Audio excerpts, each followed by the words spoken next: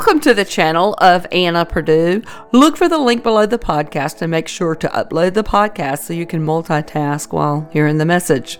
And you can also look for the link, and once you open it up, you can scroll over and select your favorite platform, Apple, Spotify, or Google, and just look for the channel Anna Purdue. A huge shout out to Mark C., Judith T., Beverly C., Hugh R., Walter M., Neil and Lisa H., and Nancy S., for your donations to the channel. And if you are able and interested in helping this channel, you can do so by clicking the donation link found on my website at annapurdue.com. This message is taken from the writings of The Invisible Government by Dan Smoot, beginning with the preface.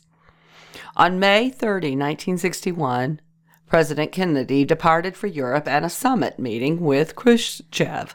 Every day, the presidential tour was given banner headlines, and the meeting with Khrushchev was reported as an event of earth-shaking consequence. It was an important event, but a meeting which was probably far more important, and which had commanded no front-page headlines at all, ended quietly on May 29th, the day before President and Mrs. Kennedy set out on their grand tour. On May 12th, 1961, Dr. Philip E. Mosley, Director of Studies of the Council on Foreign Relations, announced that prominent Soviet and American citizens were to hold a week-long unofficial conference on Soviet-American relations in the Soviet Union beginning May 22nd. Dr. Mosley, a co-chairman of the American group, said that the State Department had approved the meeting, but that the Americans involved would go as private citizens and would express their own views. The New York Times news story on Dr. Mosley's announcement, which was May 13, 1961, read, "The importance attached by the Soviet Union to the meeting appears to be suggested by the fact that the Soviet group will include 3 members of the Communist Party's Central Committee and 1 candidate member of that body. The meeting, to be held in the town of Nizhaya Oryanda in the Crimea, will follow the pattern of a similar unofficial meeting in which many of the same persons participated at Dartmouth College the previous fall. The meetings took place in private, and there were no plans to issue an agreed statement on the subjects discussed. The topics discussed included disarmament and the guaranteeing of international peace, the role of the United Nations in strengthening international security, the role of advanced nations in aiding underdeveloped countries, and the prospects for peaceful and improving Soviet-United States relations. The Dartmouth Conference and the scheduled Crimean Conference originated from a suggestion made by Norman Cousins, editor of the Saturday Review and co-chairman of the American group going to the Crimea when he visited the Soviet Union a year and a half earlier. Mr. Cousins and Dr. Mosley formed a small American group the previous year to organize the conferences.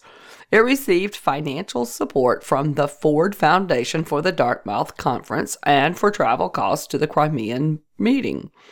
The group selected the American representatives for the 2 meetings. Among those who participated in the Dartmouth Conference were several who had since taken high posts in the Kennedy administration, including Dr. Walt W. Rostow, once an assistant to President Kennedy, and George F. Kennan, a former United States ambassador to Yugoslavia. The head of the Soviet delegation to the meeting in the Soviet Union for May 22, 1961 was Alexander Y. Kornichuk, a close personal friend of Khrushchev. The American citizens scheduled to attend included, besides Dr. Mosley and Mr. Cousins, Marian Anderson, the singer, Dean Irwin N. Griswold of the Harvard Law School, Gabriel Haig, former economic advisor to President Eisenhower and later an executive of the Manufacturers Trust Company, Dr. Margaret Mead, a widely known anthropologist whose name, like that of Norman Cousins, has been associated with Communist Front activities in the United States. Dr. A. William Luce, director of the Church Peace Union. Stuart Chase, American author, notable for his pro-socialist, anti-communist attitudes. William Benton, former U.S. Senator, also well known as a pro-socialist, anti-communist, and once the chairman of the board of Encyclopedia Britannica. Dr. George Fisher of the Massachusetts Institute of Technology, Professor Paul M. Doty Jr. of Harvard's Chemistry Department, Professor Lloyd Reynolds, Yale University economist, Professor Louis B. Sohn of the Harvard Law School, Dr. Joseph E. Johnson, an old friend and former associate of Alger Hiss in the State Department, who succeeded Hiss as president of the Carnegie Endowment for International Peace and held that position for some time. Professor Robert R. Bowie, former head of the State Department's policy planning staff, a job which Hiss also held at one time, and former director of the Center for International Affairs at Harvard, and Dr. Arthur Larson, former assistant to and ghostwriter for President Eisenhower. Larson was often called Mr. Modern Republican because the political philosophy which he espoused was precisely that of Eisenhower. Larson, in 1962, was director of the World Rule of Law Center at Duke University, where his full-time preoccupation was working for repeal of the Connolly Reservation so that the World Court could take jurisdiction over United States affairs. Whew, there's a lot of power brokers there. I think the meeting, which the Council on Foreign Relations arranged in the Soviet Union in 1961, was more important than President Kennedy's meeting with Khrushchev, because I am convinced that the Council on Foreign Relations, together with a great number of other associated tax-exempt organizations, constitutes the invisible government, which sets the major policies of the federal government, exercises controlling influence on governmental officials who implement the policies, and through massive and skillful propaganda, influences Congress and the public to support the policies. I am convinced that the objective of this invisible government is to convert America into a socialist state and then make it a unit in a one-world socialist system. The information about membership and activities of the Council on Foreign Relations and of its interlocking affiliates comes largely from publications issued by those organizations.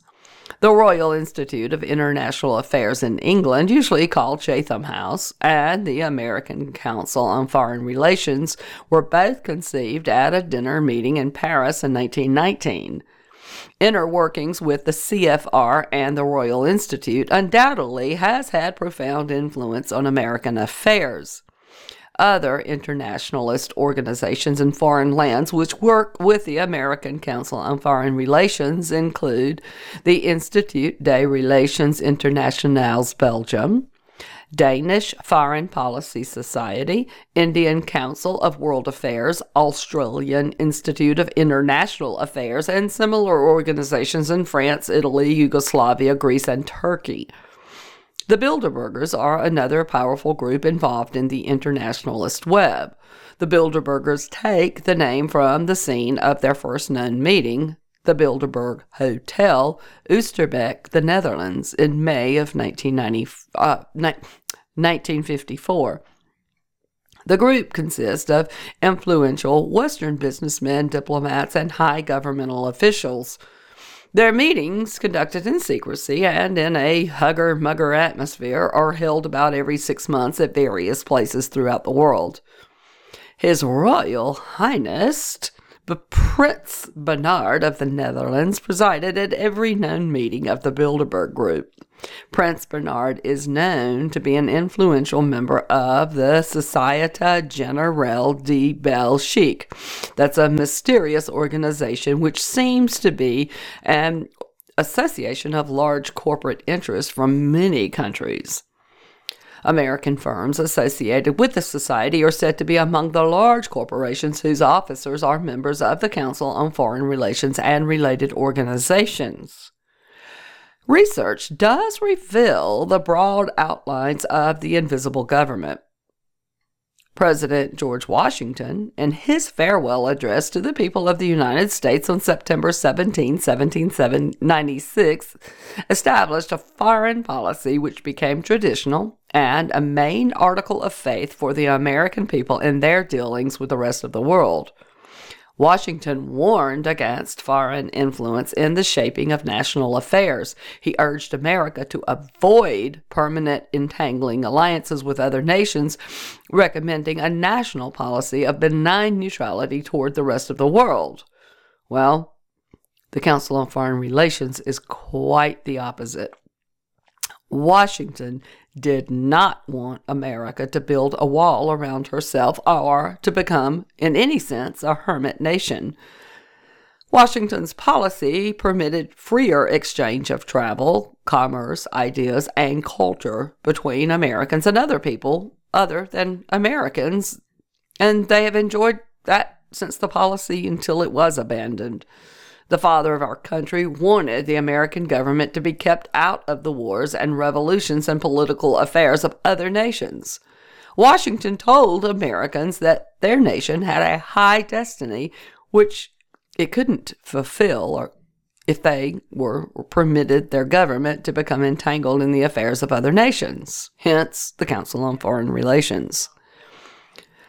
Despite the fact of two foreign wars, Mexican War of 1846 to 1848 and Spanish-American War of 1898, the foreign policy of Washington remained the policy of this nation unaltered for 121 years until Woodrow Wilson's war message to Congress in April 1917. Wilson himself, when campaigning for re-election in 1916, had unequivocally supported our traditional foreign policy. His one major promise to the American people was that he would keep them out of the European war. Yet, even while making this promise, Wilson was yielding to a pressure he was never able to withstand. The influence of Colonel Edward M. House, Wilson's all-powerful advisor. According to House's own papers and the historical studies of Wilson's ardent admirers, House created Wilson's domestic and foreign policies, selected most of Wilson's cabinet and other major appointees, and ran Wilson's State Department. House had powerful connections with international bankers in New York, and he was influential, for example, with great financial institutions represented by such people as Paul and Felix Warburg, Otto H. Kahn, Louis Marburg, Henry Morgenthau, Jacob and Mortimer Schiff, Herbert Lehman. House had equally powerful connections with bankers and politicians of Europe. Bringing all of these forces to bear, House persuaded Wilson that America had an evangelistic mission to save the world for democracy. The first major 20th century tragedy for the United States resulted. Wilson's war message to Congress and the declaration of war against Germany on April 6, 1917. House also persuaded Wilson that the way to avoid all future wars was to create a world federation of nations. On May 27, 1916, in a speech to the League to Enforce Peace, Wilson first publicly endorsed Colonel House's world government idea without, however, identifying it as originating with House. In September 1916, Wilson, at the urging of House, appointed a committee of intellectuals, the first president's brain trust, to formulate peace terms and draw up a charter for world government. This committee, with House in charge, consisted of about 150 college professors, graduate students, lawyers, economists, writers, and others. Among them were men still familiar to Americans in the 1960s. Walter Lippmann, columnist; Norman Thomas, head of the American Socialist Party; Allen Dulles, former head of CIA; John Foster Dulles, late Secretary of State, Christian A. Herter, former Secretary of State. These eager young intellectuals around Wilson, under the clear eyes of crafty Colonel House, drew up their charter for world government, League of Nations Covenant, and prepared for the brave new socialist one world to follow World War I. But things went sour at the Paris Peace Conference. They soured even more when constitutionalists in the United States Senate found out what was being planned and made it quite plain that the Senate would not authorize United States membership in such a world federation. Bitter with disappointment, but not willing to give up, Colonel House called together in Paris, France, a group of his most dedicated young intellectuals, among them John Foster and Allen Dulles, Christian A. Herter, and Tasker H. Bliss, and arranged a dinner meeting with a group of like-minded Englishmen at the Majestic Hotel, Paris, on May 19, 1919. The group formally agreed to form an organization for the study of international affairs. The American group came home from Paris and formed the Council on Foreign Relations, which was incorporated in 1921. The purpose of the Council on Foreign Relations was to create and condition the American people to accept what House called a positive foreign policy for America, to replace the traditional negative foreign policy, which had kept America out of the endless turmoil of old world politics, and had permitted the American people to develop their great nation in freedom and independence from the rest of the world. The council did not amount to a great deal until 1927, when the Rockefeller family, through the various Rockefeller foundations and funds, began to pour money into it. Before long, the Carnegie Foundations and later the Ford Foundation began to finance the council. In 1929, the council, largely with Rockefeller gifts, acquired its present headquarters property, the Harold Pratt House, 58 East 68th Street, New York City.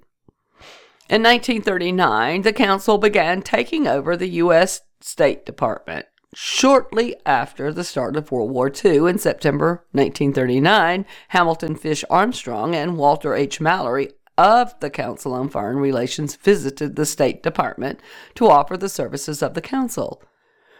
It was agreed that the council would do research and make recommendations for the State Department without formal assignment or responsibility. The council formed groups to work in 4 general fields: security and armaments problems, economic and financial problems, political problems, and territorial problems. The Rockefeller Foundation agreed to finance through grants the operation of this plan.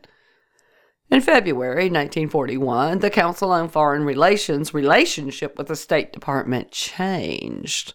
The State Department created the Division of Special Research, which was divided into economic, security, political, and territorial sections. Leo Pasewalski of the council was appointed director of this division. Within a very short time, members of the Council on Foreign Relations dominated this new division in the State Department. During 1942, the State Department set up the Advisory Committee on Post-War Foreign Policy. Secretary of State Cordell Hull was the chairman. The following members of the Council on Foreign Relations were on this committee under Secretary of State Sumner Welles, Vice Chairman, Dr. Leo Pasewalski, Executive Officer, Hamilton Fish Armstrong, Isaiah Bowman, Benjamin V. Cohen, Norman H. Davis, and James T. Shotwell. Other members of the council also found positions in the State Department: Philip E. Mosley, Walter R. Sharp, and Grayson Kirk, among others. The crowning moment of achievement for the council came at San Francisco in 1945, when over 40 members of the United States delegation to the organizational meeting of the United Nations, where the United Nations Charter was written, were members of the council. Among them, Alger Hiss, Secretary of State, Edward R. Stettinius, Leo Pathvolsky, John Foster Dulles, John J. McCloy, Julius C. Holmes, Nelson A. Rockefeller, Adlai Stevenson, Joseph E. Johnson, Ralph J. Bunch, Clark M. Eichelberger, and Thomas K. Finletter. By 1945, the Council on Foreign Relations and various foundations and other organizations interlocked with it had virtually taken over the U.S. State Department. This brings us to another hook in the system that has hijacked our national sovereignty. Here is the wording out of the Senior Executive Service's plum books that prove a sitting president even cannot fire such SES members.